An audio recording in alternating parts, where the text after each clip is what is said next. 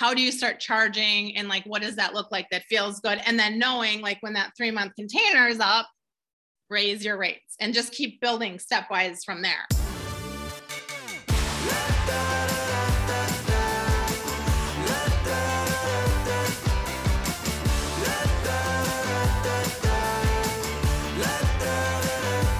Do you ever come across a coaching program and wonder how they sold it, why they built it, and what life looks for them day to day? From that very first client to the 10th, 100th, and 1000th client, I want to know all the details.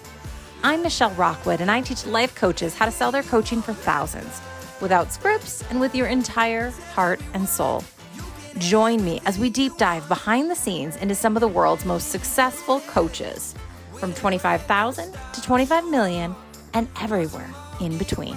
What I love when I was reading about you was the CEO mindset. And I've kind of played with this idea over the years, and that hasn't really meant anything to me until recently. Like, what is the CEO mindset? What does that mean? And it came into play for me recently in hiring people and helping give them autonomy and an ability to think for themselves and all of those types of things. What do you mean when you say CEO mindset? What does that mean? Yeah, I do often hear like once it gets bigger than yourself, right? You're starting to have to see yourself in a different way, because a lot of people are like, oh, I kind of have this, business, or I kind of have this like, side gig, things like that. But really, what does that mean to be able to say like, no, you are an entrepreneur, you are the CEO of your business, and to really be making some of those big decisions, right? Like, especially because for us as women, the way that we were raised as girls, we were really told what to do a lot, right? So there's that piece of it when you're starting your business, maybe you have 101 ideas, and that's great, but like, how do you really say like strategically, this is what I need to do to get my business, where I want to be in 3 years or where you want to be in 5 years, and just all the skills that takes into, being able to, we know like a big piece of sales, right, is rejection, like overcoming objections and not taking that personal. Like if you're on a consult with your dream client and they say no to working with you, like how do you handle that and how do you move on from that? Or when you're starting your business and your bank account isn't maybe reflective of the energy and effort you're putting into your business. Like it's really kind of that piece of like, how do you mentally, build that resilient, and then also to be able to execute and make those decisions to really make sure that your business is thriving and that you're thriving no matter what. I loved exploring this concept of CEO mindset as I was listening to you speak around sales specifically. And I was thinking, okay, how does this apply to the sales conversation? And I was thinking to myself, a CEO, you wouldn't be late to a meeting for a CEO. You wouldn't show up with your camera off, with your house a mess behind you, without proper clothes on. A CEO wouldn't follow up with you for 3 calls, right? A CEO wouldn't lower their price or change what it is they're offering on a call. So I started to really explore that concept of a CEO mindset when it comes to sales. And that was really, really fun. Absolutely. I think you hit the nail on the head. It's that executive presence, right? Like how are you leading in your business and leading the sales calls, right? Absolutely. So speaking of business, you came with a lot of business experience. Is that right? Yes, I had, prior to starting my business, I had done, I was a HR business partner in corporate for 14 years. And then on the side, I'm like air quotes, I was running a women's women's volunteer group in my hometown. So I had gotten experience from serving on the board and then was asked to step up as the president. So very cool. So I heard that you got that last paycheck, right, from your corporate job, and you were like, yes. Oh shit, what do I do now? What did you do now? And how did you go from walking away from a steady income to stepping into that first coaching clients? I totally had, they say fight or freeze, and I had gotten freeze so bad. I ended up, this was back in the day, so round 1 of Dexter, I was like binge watching Netflix, right? And I like got to the end of the week and I was like, okay, talking about CEO mindset, it's like, okay, if something doesn't change, you're going to have to go back. So it's okay to be scared because you're doing something really big you've never done before, and you need to pull yourself out of this. And so my desire to make sure my business was successful and that I didn't fail was like the motivator to be like, okay, whatever I need to do to not have to go back to corporate. Love it. Love it. So like, what did you do? Tell me, like, I need details. It actually correlated with my birthday. So one of my good friends had invited me to come visit her. So it gave me a little bit of a chance to step away from it all. And then I had found Help a Reporter Out, which back in the day was like the big new way to get your own like PR. And so I was like, I'm just gonna reply to one of the asks and see what happens. So they picked up my quote on a national blog. And then the next thing I know, someone reached out and asked if I would be their coach. Whoa. Wait. What's Help a Reporter Out? Are you in Canada? Where are you located? No, I'm in the good old United States Midwest. I live between Madison and Milwaukee, Wisconsin. Some people know it as HARO. It's Help a Reporter Out. So it's one of those platforms where journalists and even like sometimes podcast hosts like yourself, they put out like, I have a topic on weight loss, or I have a topic on women starting businesses, like any topic you could ever imagine. And then they say that they need like experts to be able to share, quotes or help write an article or be a guest on a podcast. And then you can pitch yourself. So even though I'd never done that and I thought that sounded kind of scary, I was like, but this seems like this would be cool because it's free. So over the years, I've been able to book like, probably 6 figures in free PR doing things like that. Wow. That is so cool. So cool.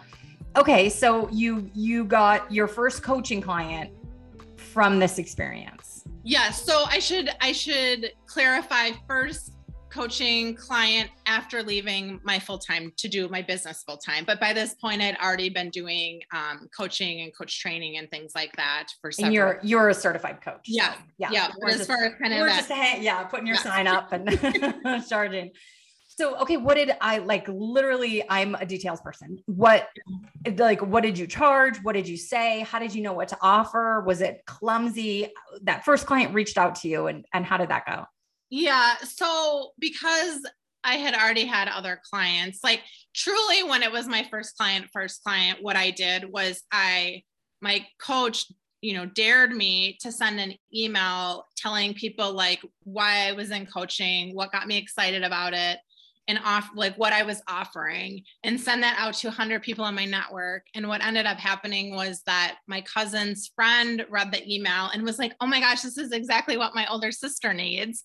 Forwarded it to her and she reached out, and I don't know, I think I maybe did like 3 months for like $375 or something like that. That's awesome. Yeah. But it was just kind of one of those things where it was kind of thinking about, like, how do you start charging and like, what does that look like that feels good? And then knowing like when that 3-month container is up, raise your rates and just keep building stepwise from there. Absolutely. Absolutely. Okay. So you had a year of one-on-one clients before you did groups, 6 months, a month. How long until you started your group? So I ended up doing about like 4 or 5 years of one-on-one. One-on-ones, because I hadn't necessarily thought that I was doing group coaching, because I ended up, as soon as I left corporate, I started doing speaking, and I got really, some women say lucky, but like, I know it was my hard work paying off, but the first speaking gig I ever landed was a paid speaking gig. And so I kind of built that up. And so it was kind of like thinking about, how I wanted my business to grow. And then I kind of had thought like helping that nonprofit with their group programming and doing the consulting. And then they had me be a business coach for it. It was like, I really like this. I like the group thing. Like Gmeinder means community in German. And so I've always been one to really like to have that community component, because entrepreneurship can be lonely, right? So like, Absolutely. How can we come together and support each other and grow together? Very cool. So I can't move past the speaking gig. I want to know more about this. Somebody told me recently I'm writing a book and they were like, oh, you got to do paid speaking gigs. And I was like, how does one do that? It's just like, you open up a new chapter and a new chapter of possibilities as to where you can bring your business and coaching. Absolutely. And you don't want to chase, I don't want to chase everything, you really want to focus. But tell me more about, is this $500? Is this $5,000? Is this, how does that work? Tell me a little more. Yeah. And it's just like coaching as well, with kind of having that entry level price point and then keep building on it when you get those referrals and testimonials and the bigger clients. Right. But what it was for me is that, the first 7 years of my corporate HR job, I really enjoyed, and I just kept, growing. But then there was kind of that piece where I was like more excited about what I was doing in leading the Women's Volunteer Organization. So that kind of got me thinking about like what was next. So the next 7 years were a really like a harder transition for me. And so that piece of it, I spent a lot of time, instead of reaching out, which I recommend to everyone, like get a coach, get a mentor, get someone to get with accountability. But I didn't at that point. And so I was self-taught. So I read like every blog, every TED talk, like everything I caught on like motivation and discipline. And like, I'm really ambitious, and I couldn't figure out like, even though I know I'm not in the right place, like what's stopping me from like going to another company or starting my own job? Like I couldn't figure that piece out. So because I had done all this research, when I left, I had approached, there's an insurance company in Wisconsin that's really well known. And I had approached them because they had just opened up this community event space. And they were having different speakers come in, different community experts, and share about their expertise. And so I had a meeting with the woman that was running it at the time. And I told her, I'm like, this is what I've been through. This is all I have, to share. And she was like, okay, if you take the stage and you bring that energy, people are going to love you. So they booked me, and was so grateful because they actually brought in professional photographer and a professional videographer. So right from day one, I know, it's like Gabby Bernstein's like says the universe has your back. And I really believe that, like, God has been so good on my, entrepreneurial journey for sure. Hey there, my heart-centered coaching friends. As a sales coach, the most common question I get is, how do I overcome the money objection? And I get it. Helping clients understand the value of your coaching takes practice. So, in response to your request, I created a super amazing mini training just for you. But it's not what you think. It's going to forever change how you look at objections and buying questions. I've even created a cheat sheet just for you to help you set the stage for a yes before you even say hello. Head on over to michellerockwood.com/sales and grab it today. Okay, so today, where are you finding clients? That is a great question. And I find clients a lot of different places. I have been trying to come to a place of like, to me, it's all about like relationship building. And so I kind of figure out like, with like the relationships I want to build and like who I am and what I have to offer, like, how do you provide value, right? Like, how do you provide value and then build those relationships? So one of the things I have been doing that has worked really well is to be able to do, part of my Skills to Pay the Bills program has been, we do co-working sessions that I kind of mentioned earlier, those study halls. And so they were really popular through the programming. And one of my clients was like, oh, it'd be so cool if we could do this in between. And so it all of a sudden just like clicked for me to say, hey, what if I offer these as like complimentary, as like pop-ups, right? And then to be able to like bring people to it. And if they are, then you can build relationships with potential clients, and they can build relationships together. So there's been lots of success stories about people being able to grow their client base that way. And I've had people that have, joined and worked with me through that as well. What a great idea. I love that. How simple. You're already doing it anyway. Yeah. And then you open it up to others. They get to come in. That's amazing. So that's, one thing you're doing now. When you first started your group coaching program, were you building your email list over the years, your social media? You've been on 30 podcasts, so we know you're doing that. You're speaking. Yeah. That's one great way for me to get, it's almost just an automatic. It's like, okay, can I show up and talk? And then people just reach out to you. I'm like, oh, that is magic. But yeah, take us back to more of where clients are finding you. Yeah, absolutely. I think with bringing up the speaking piece of it, that has been huge to be able to have that, because it's wonderful to be paid, but at the same time too, it's like, most of the events that I get booked for, I talk to them really early on in the process to say, can I get your email list for this? Or like, how can you build in that extra layer of like, how is this an added value for me? Especially maybe, some organizations or nonprofits that maybe don't have, the budget that I would normally ask for, to come in and speak to groups too. So to be able to like do that, and then to be able to put them on your email list and to be able to like nurture and grow the relationship that way. Last year, I launched a newsletter. So I've been doing that once a month. And then I'm always able to I do curated resources. So like books and articles I'm reading. Typically I'm able to provide, like, for example, when this drops, I'll be sharing that out with them. Right. So it's like different resources that I'm able to share. I have freebies, I have invites to different, VIP, talks and things like that, the study hall I mentioned. So it's all about, providing that value and then being a resource when they need you, or when someone in their network, for example, like I had a woman who reached out to have me speak last year. She had heard me speak like 4 years ago and had put it in the back of my mind that if I ever get in a position where I need a women's business coach, to speak and to share that perspective. And so she had just taken over as the head of her company's employee resource group. And so she reached out and it was an awesome experience.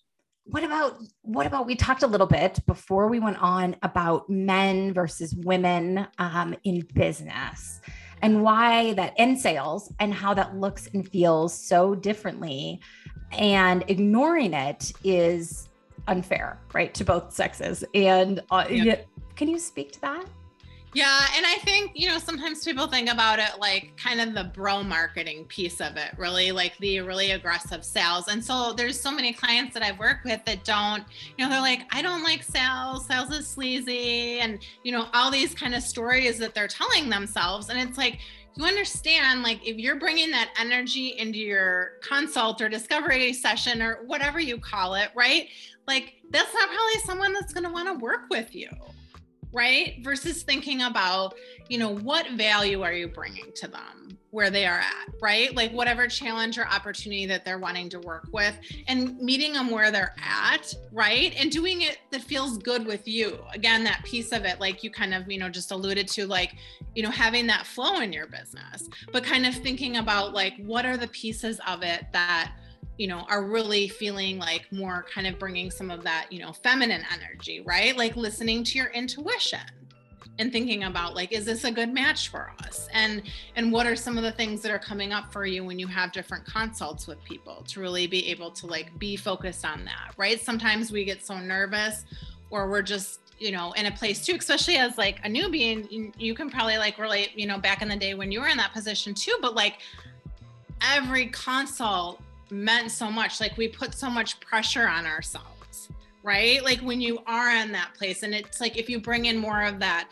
scarcity mindset too, right? Thinking about that piece of it, but really, kind of going back to like thinking about like the female versus the masculine and stuff like that, is that, there's even pieces of like maybe how we are raised. Like sometimes I think about like, what are the things that we need to unlearn around like our money mindset, right? And like for us as women to be able to like ask for what we need and what our value is, versus kind of like we talked about, earlier, like discounting everything, right? Or giving away.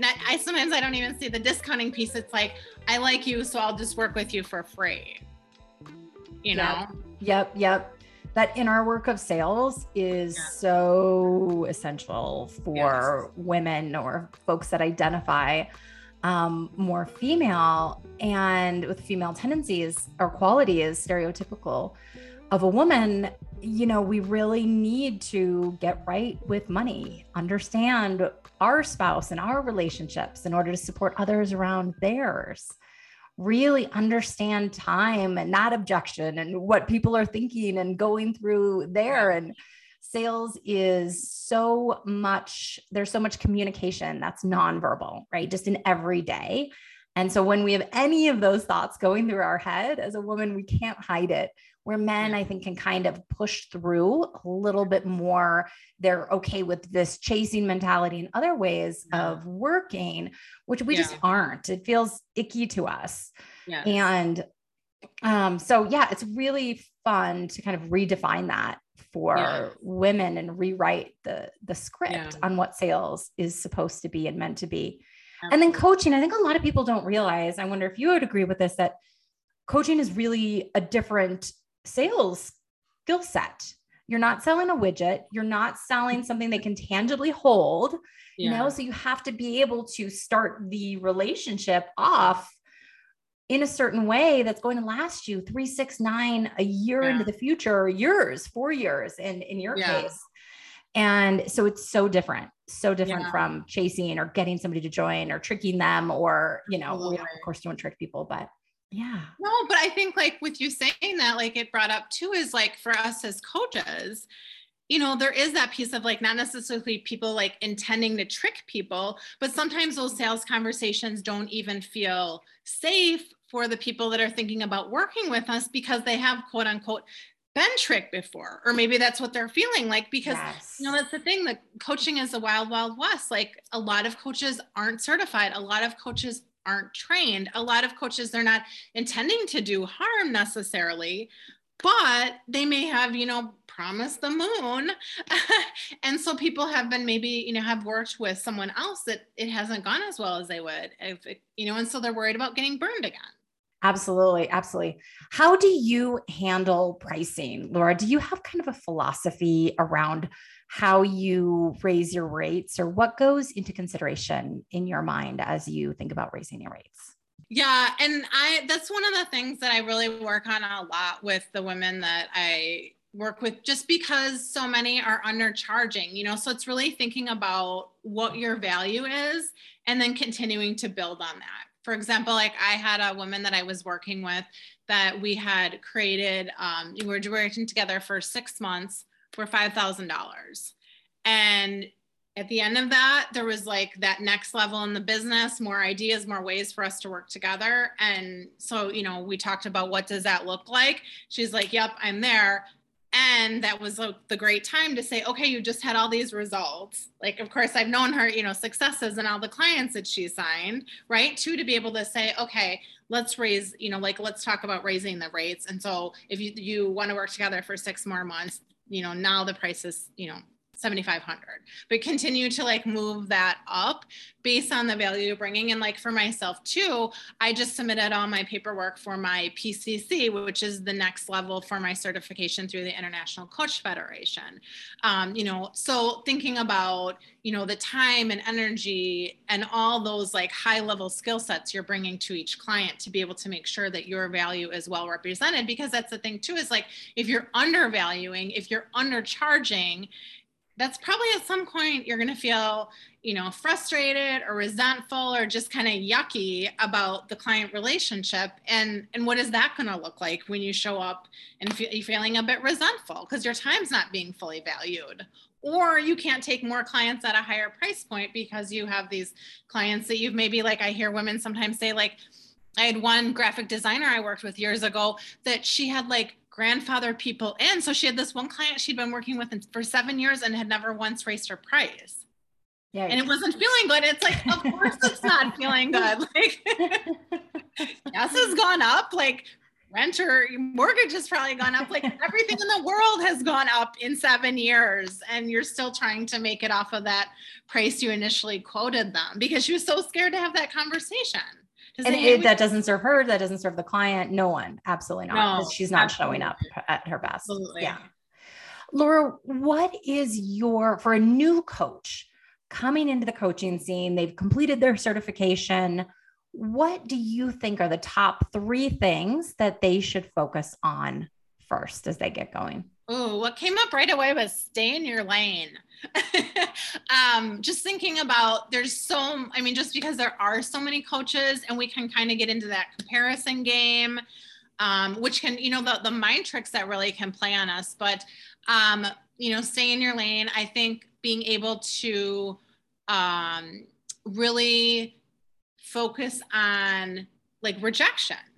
And like, how can you take rejection and know that that isn't personal and take that, sometimes people I've heard like, make it into a fun game, like try to get 10 no's and maybe you'll get 1 yes in that. Yeah, but, I just remember like really early on being like so attached, especially like those dream clients, right? Like you're like, oh, but it was the perfect client. And I had a call like probably about 6 months ago where I felt that same way and we didn't end up working together. And I was like, you know what?